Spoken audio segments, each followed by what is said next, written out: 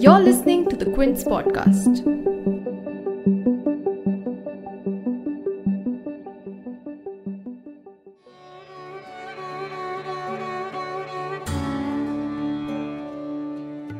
But if one is fated to be motherless, how is one to get a mother? When Manu Gandhi lost Kasturba, her dear Ba, in 1944, she was shattered. 2 years ago, when she'd entered the Sevagram ashram in Wardha, she had just lost her mother. Now again, she was alone. But there was a difference. She was no longer a girl. Now, she was a woman. I am Manvi and you're listening to the Quince 3-part podcast series to mark Mahatma Gandhi's 150th birthday. For this series, we are bringing to you excerpts from his grandniece Manu Gandhi's diaries when she was living in Sevagram Ashram alongside Gandhi between 1943 and 1944. These diaries have been released in a book called The Diary of Manu Gandhi. This is the third and the final episode. If you like this podcast, do go back to listen to the earlier 2 episodes where you get an insight into life in the ashram and lessons that Manu learnt when she was in jail. You can find the links for those in the show notes for this episode.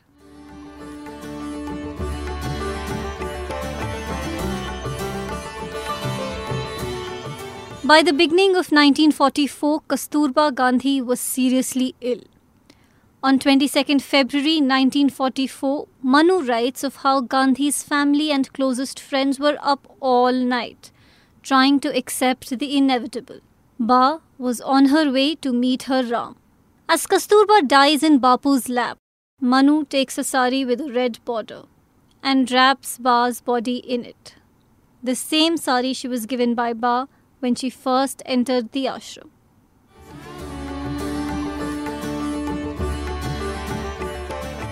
February 1944.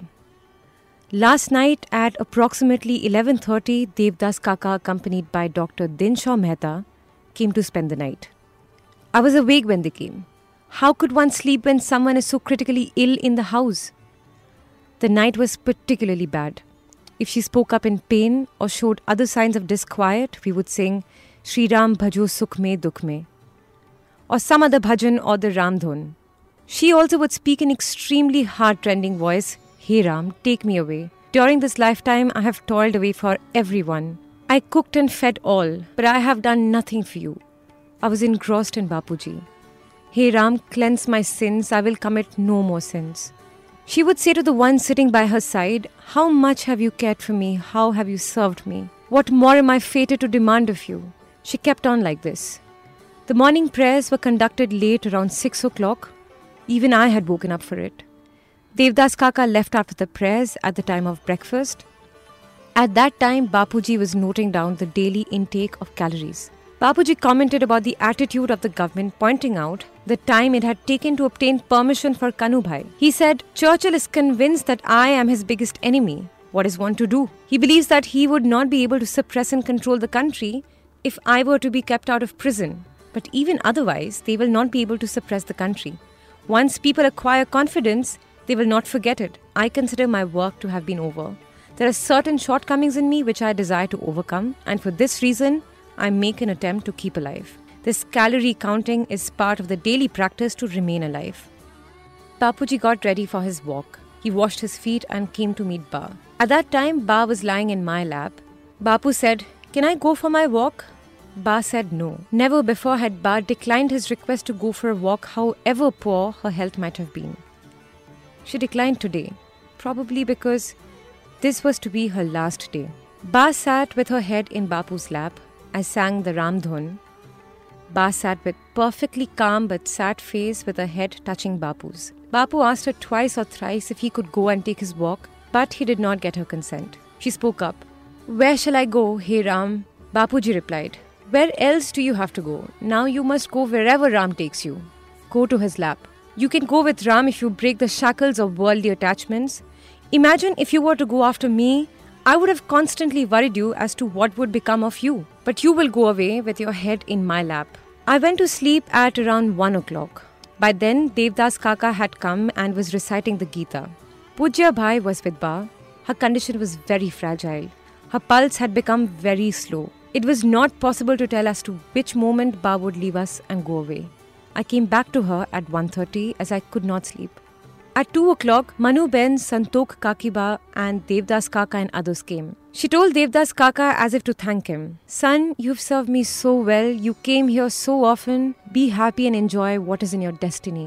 It was as if this was her last blessings. In the afternoon, the government gave permission to take photographs. Kanubhai took photographs. He did not take even a single photograph of me along with Ba. I said as much to Bapuji, to which he replied, "You should have no desire for a photograph. You've served Ba for so long, keep her image in your heart. What else there is to it? If someone does not take our photograph, can we get one taken by force?" I understood and went away to prepare jaggery for Bapuji. Bapu was about to set out for a walk. Ba was in Bhai's lap. She had trouble breathing. Suddenly she spoke up. "Bapu!" Bapu was called in. He took Ba in his lap and asked, "What is happening to you?" Ba replied, "I do not know. Something is happening." Her words were tragic and sad. Her eyes seemed to roll up. Everyone began to chant the Ramdhun. "Raja Ram Ram Ram, Sita Ram Ram Ram." I also rushed in. Bapuji closed his eyes and placed his forehead on hers as if he was blessing her. They had spent their lives together. Now he was seeking final forgiveness and bidding her farewell. The scene was heart-wrenching and tragic. Her pulse stopped and she breathed her last. All the unbearable pain ceased. All of us were present. All our eyes had tears. Devdas Kaka wept with his face at Ba's feet. He called out to her, "Ba," as if to wake her up. But Ba had already reached her final home. She breathed her last at 7:45 p.m. Bapuji trembled for a while, but Bapuji gained control over himself. He comforted Devdas Kaka. He asked us to vacate the room. We removed all the belongings to the veranda. He closed Ba's mouth and lay her on the cot. The mosquito net was removed from the cot. Meanwhile, Bhandari came and asked, "What is your wish regarding the cremation?" Bapuji said, if the sons want, the body could be handed over to them, or else permit friends who are like relatives to come in. We could have the cremation here. If you cannot allow friends to come in, I do not want the relatives who are already present here to remain. Bhandari promised to consult the government over telephone and left. While I was at Sevagram, Ba had placed in my care a sari with red border which was made for her by Bapuji. I had sent for the sari when I came here. She had told me, if there were to be search and seizure at the ashram, you have to protect the sari somehow, because I wish to be cremated in this sari. We wrapped this sari around her. We brought her to Bapuji's room. We placed her head in the northern direction. We had demarcated the area with lime. We placed a prison-issued bed sheet, and over that, Ba's body wrapped in the red-bordered sari, soaked in the water of the Ganga. We had kept her hair open and parted it in the center, placed flowers around her. Her visage had never before seen peace about it. It also glowed with light. We arranged flowers and applied vermilion on her forehead. We removed her bangles and wrapped a hank of Bapu spinning on each of her wrists and also placed a hank around her neck. We placed a lot of flowers around her. She looked like Jagadamba incarnate. Since this morning, she had been saying, "Let me sleep." She met eternal sleep with ease, much ease, and peace just as we go to sleep every day. I placed incense around her. Gradually, one by one, everyone came. At 9 o'clock, we did our daily prayers, after which Manu Ben sang Vaishnav Janto. We did a dhun of Raghupati Raghav and recited the Gita. There were 18 of us who recited the Gita. Bapuji was deeply immersed in the recitation. Amongst those who recited the Gita were Radha Ben, Sushila Ben, Pyare Lalji, Kanu Bhai, Devdas Kaka, Jamna Das Kaka, Swami Anand, Prabhavati Ben and I. Eventually, all of us went to sleep. Bapuji forbade me from keeping awake all night. I lay down in the bed at 1 o'clock, but how could I sleep? These days, I have not been able to sleep much. But how was I to sleep tonight? Hitherto, I was preoccupied, which allowed me to do my tasks with courage. My mother passed away when I was 12, and again at 15, I had someone I could call Ba. But if one is fated to be motherless, how is one to get a mother? Yesterday, that is on the 21st, it is 11 months since I came here. Ba is gone. Many wrote to me that I'm very fortunate. But if I were really fortunate, why would Ba go away? I could not be of service to her even for 12 months. Moti Ba, I would weep even if you were to say a few words to me. This caused you a lot of pain. I have committed many mistakes, some I know of, and of others I'm unaware. Would you please forgive me? My nature is such that tears flow even at a few words said to me. Please do not take this to heart. You've reached the house of God, leaving us children behind. No amount of gratitude can express how grateful I am to God for giving me this opportunity to be of little service to you. At 3 o'clock, Sushila Ben drew close to me to her as affectionately as Yukti Ben does. She embraced me. I wept. She explained to me that our tears cause pain to Ba's soul. The soul cannot decide on its onward journey. When we weep, the soul is drawn towards us. The soul cannot decide whether to come to us or to go on the onward journey.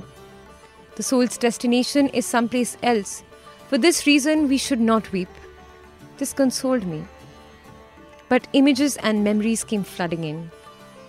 How very tragic was my mother's death. The images came back.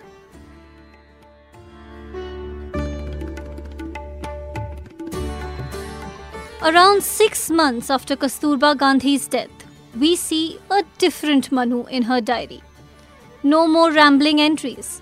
Manu's words now radiate a quiet confidence of her place in the ashram and by Gandhi's side. In this entry from 22nd October 1944, Manu writes of an internal meeting that Bapu called in the Sevagram ashram. Here, for the first time, we see a mention of Bapu's infamous experiments to achieve yajna, where Manu would be a consenting adult partner.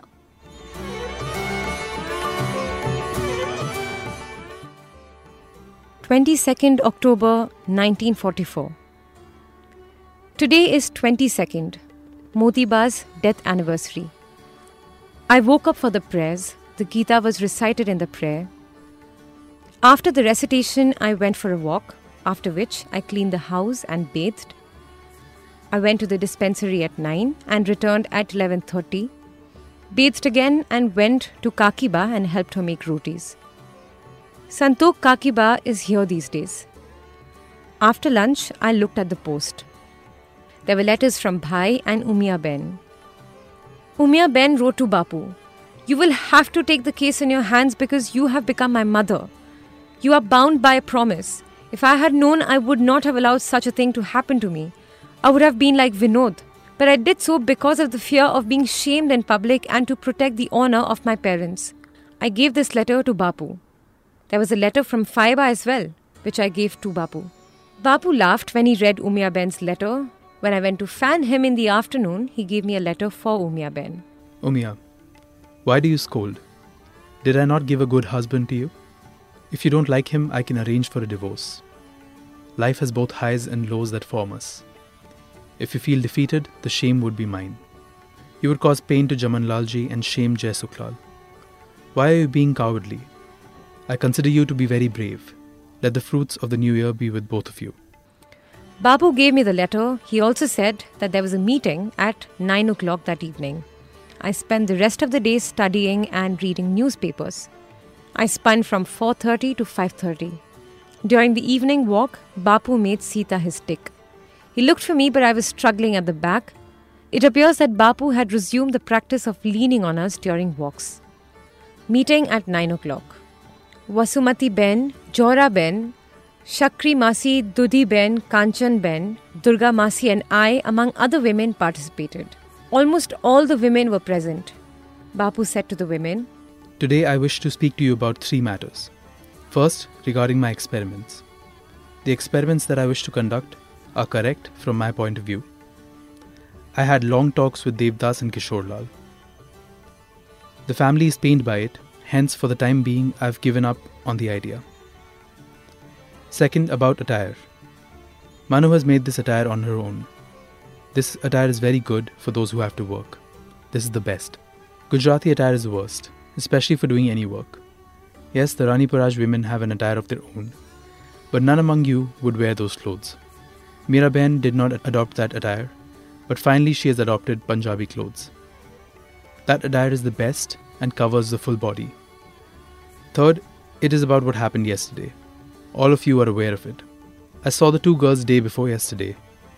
Compared to today, they were cleaner and neater. Their hair was combed. They were also trimmed. I smiled to myself that though late, someone has awakened. I asked the girl happily, "Who cleaned your hair?" She hesitated. I joked with her and asked her again. She said, "Prabhakar Bhai cleaned them." I was angry from head to toe. What no one is willing to do, Prabhakar does. Prabhakar is really an ornament of the ashram. He does any task given to him diligently. But I was pained. There are so many women and no one looked in their direction. This is really painful. It is a matter of great wonder that those who have lived with me for so long would not comprehend such an insignificant matter. Your contribution should be large. However, I had believed that the ashram would not survive the struggle, but all of you sustained it and came together in moments of crisis, and yet you also fought a great deal amongst you. This too I know, but I am content that you have sustained the ashram. Do I any more have the strength to carry buckets? I desire to live up to 125 years, but that's arrogance. Each of the women here have an art, but we have failed to raise Sevagram higher. I have said that if you raise Sevagram higher, the 7 lakh villages of India can easily be uplifted. I have said what I had to. You let me know of your decision. The meeting lasted till 10 p.m.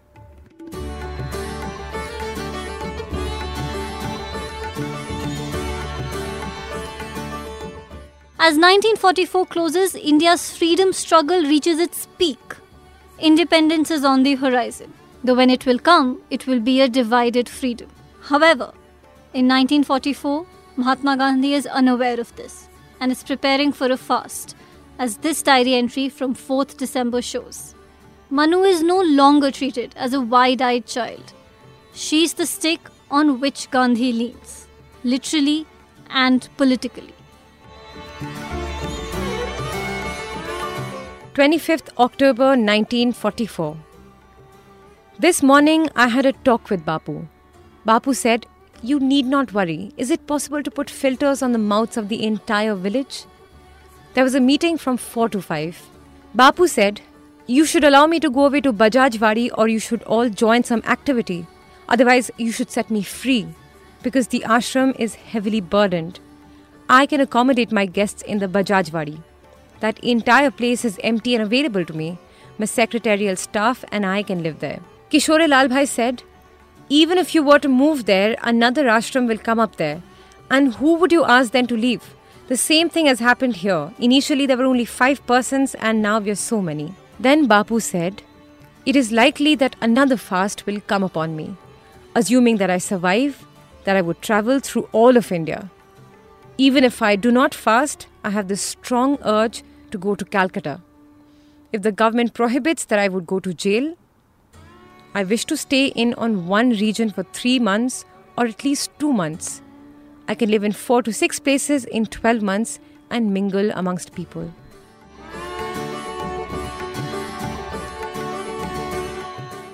When we leave Manu, India is on the cusp of freedom.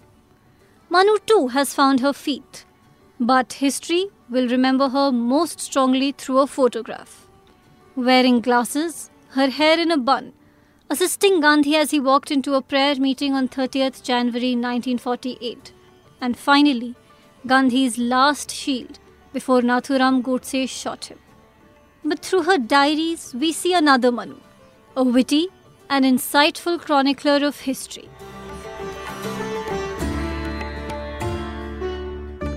If you like listening to this podcast and would like to keep listening to more, do subscribe to the Quint's channel on Apple, Google Podcasts, Spotify and other platforms that we're live on right now. For more podcasts, you can also log on to the Quint's website and check out our podcast section. For any feedback, drop an email to podcasts@thequint.com.